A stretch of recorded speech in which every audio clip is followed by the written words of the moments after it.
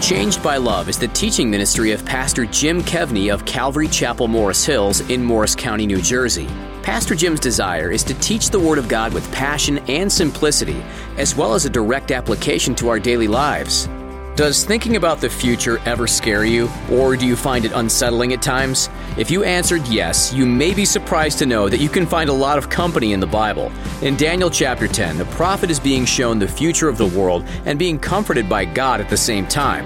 The Lord has been explaining His love for His children, and then He explains to Daniel some unseen realities and the necessity of our honesty with God. This settles Daniel's heart, and he receives God's strength and peace. If you long for that, here's Pastor Jim to conclude his message, Strengthened for Battle.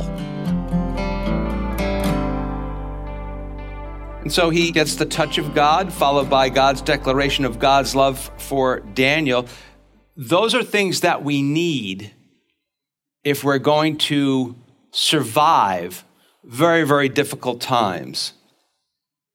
This is meant to encourage Daniel and all of us to look for strength, not to depend upon our own strength. It doesn't mean that we're idle, but we look for strength to come from God. So, the assurance of God's love. How much have you really thought that through? Christianity is a thinking man and woman's religion. When you go for a walk, do you think about these things? Seriously, you should. See, the assurance of God's love is meant to touch your heart. It is meant to renew you. It is meant to give you strength. It is meant to give you courage. You see, we all know that no matter how life goes, when you live long enough, you know that at some point in time, the road is going to get very rocky for you. No matter what, it is going to happen. Remember, we said that we really grow close to God when we suffer, because that's when we really call upon Him, and it's going to get rocky, it's going to get rough. But notice what God's love does. The touch of God and God's love puts Daniel up on his feet and moving again, and then he's ready to hear, don't fear, Daniel. You're safe. It's going to be okay. How very personal God is, isn't He? I mean, I'm so thankful God gave us the stars. Because I like to look out and I'm like, wow, you're big. And then I just sort of like, but you know my name. Like, what's up with that? He's so personal, He knows your name. Yet, this is what we have to understand, really understand, because this is kind of the stuff that you have to read really old dead people to kind of get it, because it's sort of not a popular message in the church, that God calls you and I to a new and very different life. I mean, just think about it for a second. God says He loves you so much that He gives you His Son. Jesus Christ comes and He dies on the cross in your place for your sins. Of course, God demands committed followers of Jesus Christ. Of course, God demands a committed church.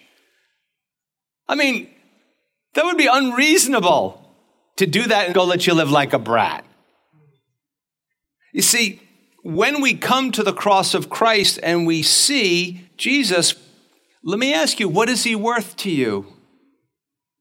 Is Jesus worth leaving Babylon? Let's think of Babylon like Egypt, like a type of sin. And so many of the people didn't go back to the promised land. But isn't Jesus worth leaving that stuff behind? Isn't Jesus worth the effort it takes for the mission to build His church here on earth and to share the good news of the kingdom of God with the world? Isn't Jesus worth serving? Remember how many times have we said, if you don't see Jesus as a servant on the cross serving you, you'll never be a servant. Never. It's not happening. Because eventually somebody will look at you cross-eyed and you'll be out the door. Isn't Jesus worth serving and sacrificing for? Even when it's hard? Even when you get no recognition, except for knowing the fact that Jesus and God sees your love for him? This is the essence of what Jesus did. Jesus left the comforts of heaven to come to this dump. Really? To serve us, to grow the kingdom of heaven, all the way to the cross for the glory of his heavenly Father, and so you and I could know his heavenly Father through him. So in verse 12, Daniel's told that God has heard your prayers. And for Daniel, the fact that God loves him and he's heard his prayers, that's enough for him to press on. He doesn't need any more than that. You see, when Jesus enters into your heart, and I don't mean some cheesy thing, when he really breaks into your heart, you don't need all the answers anymore. You don't need the answers anymore to have strength in difficult times. That's what trusting him is about. That's why the apostle said, I glory in tribulations. Because those things will make us much stronger. You see, when you know Jesus, in general, not all the time, you will feel less alone in the world. God will give you a new family, a new church family to walk with you. Problems? Yes, plenty. Alone? Never. Never. That's part of what we mean when we say we're motivated by grace. The grace of God and the love of God and the power of the Holy Spirit are the source of genuine strength for Christians that are in it for the long haul, not temporary ones. Well, number 2 is shorter. Accept the unseen reality. Verse 13. But the prince of the kingdom of Persia, who's he? Withstood me 21 days. Now remember, this is an angel talking. And behold, Michael, one of the chief princes. So that's Michael the archangel. So what are the princes? They're angels. Came to help me, for I had been left alone there with the kings of Persia. So this unseen world we're getting a glimpse into. Verse 20, Daniel's told, indeed, the prince of Greece will come. Another guy's going to come. Verse 14, now I have come to make you understand what will happen to your people in the latter days, for the vision refers to many days yet to come. The scripture is crystal clear. There is an unseen world of spiritual warfare. People do not play with it. If you ever need a reason to stay away from drugs, there it is. Do not play with it. And Daniel 10 gives us a brief glimpse inside. We'll talk more about this Wednesday night, but here we see the demonic realm influences what? Nations. Nations. Notice he's called the prince of the kingdom of Persia, the prince of Greece. When we go to the New Testament, after Jesus ascended to heaven, 1 Timothy 2:2, the apostle Paul commands us to pray for those in authority. And you know, a lot of pastors have been run out of town for doing it. Years ago, pastors were run out of town for praying for President Obama. Then other pastors were run out of town for praying for President Trump. No doubt some will be run out of town for praying for President Biden. Now here's the reality. You may love or hate any type of leadership we have in our country, but remember we say that we get the leaders we deserve. It's pretty clear when you read 1st and 2nd Kings. But you must pray for them. The Apostle Paul says you must pray for them.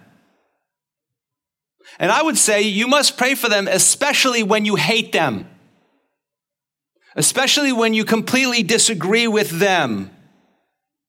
Why?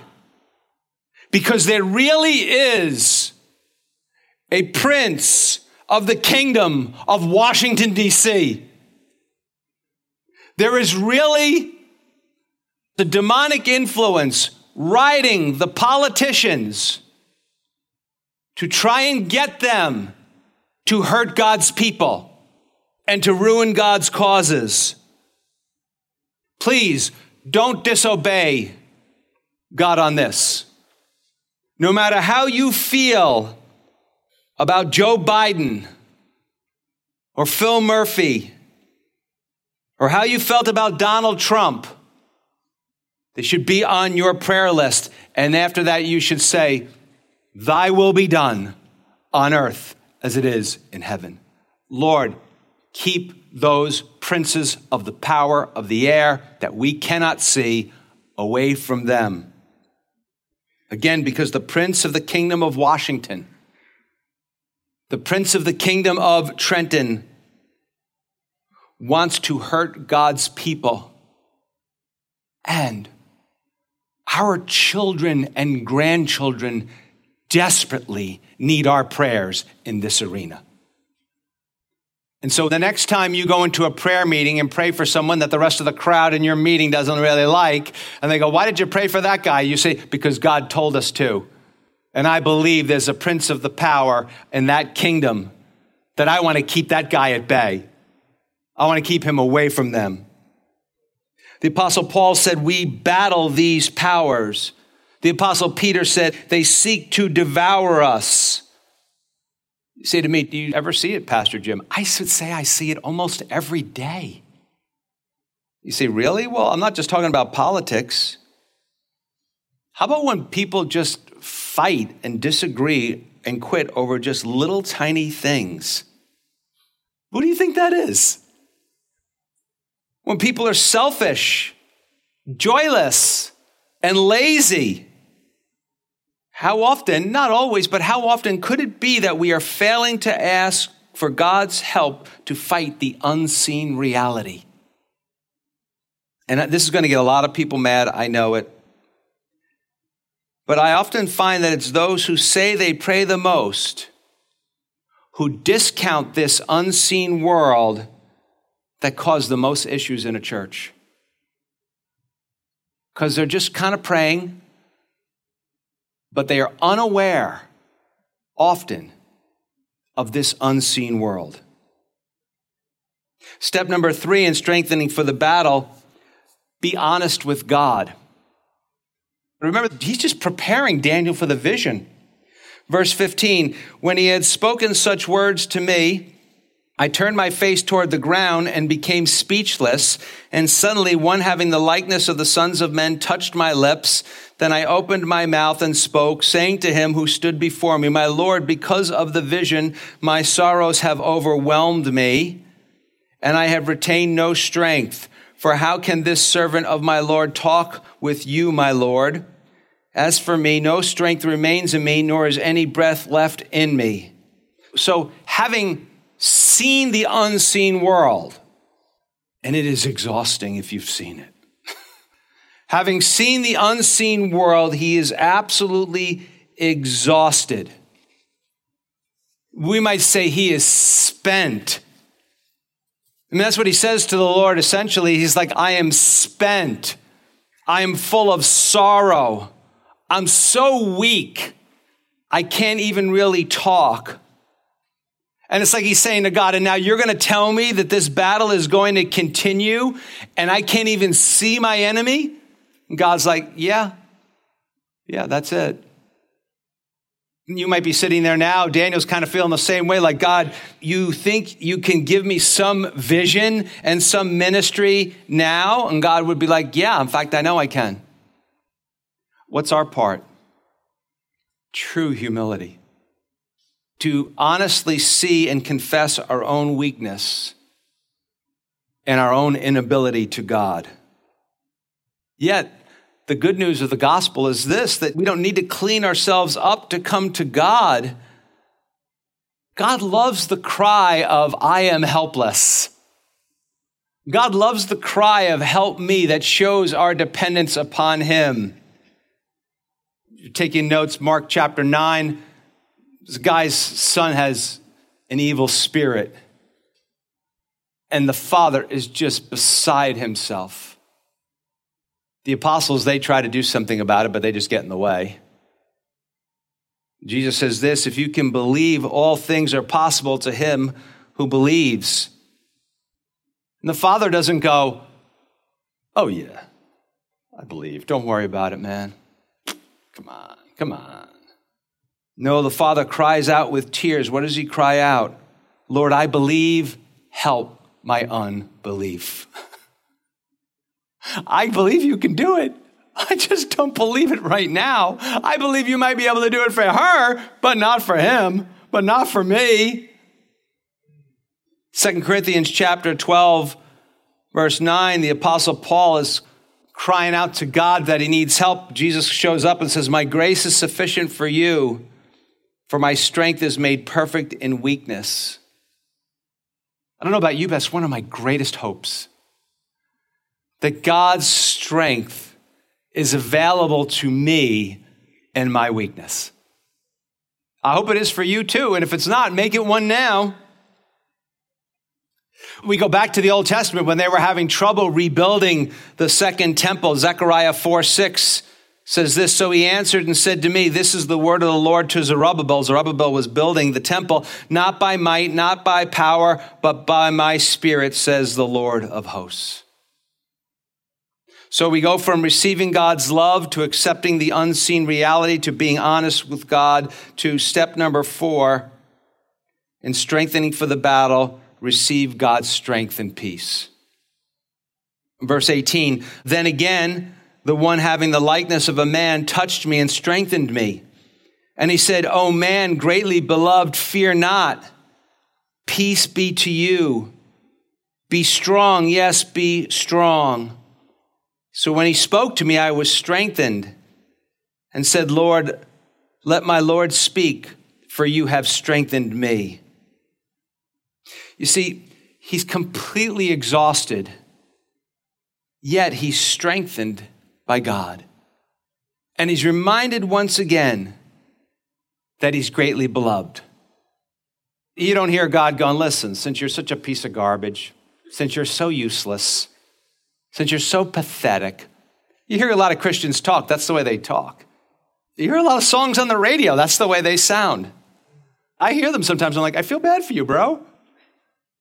Seriously, you're like, you talk to your radio? Yeah, I'll talk to anybody who listens. I'm a preacher. In fact, I don't even care whether they listen or not. But he's not like that. He strengthens him, reminds him he's greatly loved. He's told again, fear not. Why? You are safe. And he says, peace to you and be strong. Yes, be strong. And now Daniel is ready just to receive the vision that God has for him. He's strengthened before he hears the word of the Lord. And he's strengthened for the word of the Lord. And I don't know if there's too much of a better prayer you can pray for yourself before you come to church.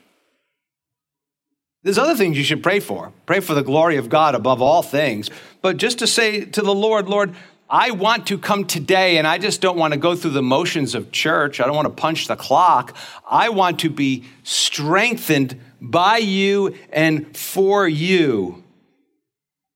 To me, the past 20 months has shown us that the church in America is really divided. The only thing I can really say, the reason it's divided is because it was not strengthened for this battle. It was not ready at all for what was coming down. And you know, the prince of the power of the air, the prince of the kingdom of Washington, D.C. is probably like, we're just getting started. Are you ready to rumble? Like, this is nothing. This is all it takes. But now, empowered by the Lord, Daniel is ready to stand strong in the spiritual battle. He's ready to stand strong for the hearts of the people of God. You see, Daniel has the proper balance. You see, Daniel's not one of those guys where he's like, there's a demon behind every corner. There's a demon under every rock. He's not like that. He's not one of those guys who's like, there's a demon in every temptation. Oh, it's not me. It's the demon of lust. It's not me. It's the demon of alcohol. Daniel would have been like, no, I drink too much. Nor what's more common now is that people ignore spiritual warfare and we end up weak and unprepared. At the Last Supper, before literally all hell was going to break loose, Jesus says this, John 14:27 to the apostles, "Peace I leave with you, my peace I give to you. Not as the world gives do I give to you. Let not your heart be troubled, neither let it be afraid." That promise of blessing and peace was big to Daniel here in chapter 10. It was big to the apostles in John 14. And it should be for us as well, because true followers of Jesus Christ, those who've put their trust in him, are safe and secure in him. Is it important that we pray? Yes. Can we rejoice that angels are fighting for us? Yes. But there's more. 570 years after Daniel, we see the ultimate reason we can be strong and safe in the Lord in the person of Jesus Christ. On the cross, Jesus won the victory for his followers. And those are simply those who've put their trust in him. And that can be you today if you never have. No amount of evil princes could defeat Jesus. Sin could not defeat him. Death could not defeat him. And he took it all away for us, and he even took away the judgment of God for our sins from us. Romans 8:38 and 39 says this, "For I am persuaded that neither death nor life, nor angels nor principalities, nor powers, nor things present, nor things to come, nor height, nor depth, nor any other created thing shall be able to separate us from the love of God, which is in Christ Jesus our Lord." I mean, this is cause for rejoicing for all of us who have put our trust in Jesus, because you are the beloved of God. And that is so important when you are in the midst of battles, especially when you dare to go where angels tread and you're willing to fight the battle for the hearts and souls of other people, including your own heart and your own soul. I've found a few things in my life that I've noticed that fear can be defeated by God's love. And when that's defeated, that gives us peace, which gives us confidence and strength and boldness. We are then motivated by God's grace and God's love to serve the Lord in the power of the Holy Spirit, who provides us with more of God's strength, more of God's power, and more of God's peace. Now, some of you right now in this part of your life right now, you might feel exceedingly weak. Can I give you some really good news before we end? Sometimes God takes your strength so he can be your strength. Let me say that again. Sometimes God takes your strength so he can be your strength, to show you all you can be in him, to show a church all we can be in him. May we all care more about spiritual matters than earthly comforts. May we be strong for the glory of God. And should the Lord not return right away, may we be strong for a generation that so desperately needs us to love them and to be strong. In Jesus' name.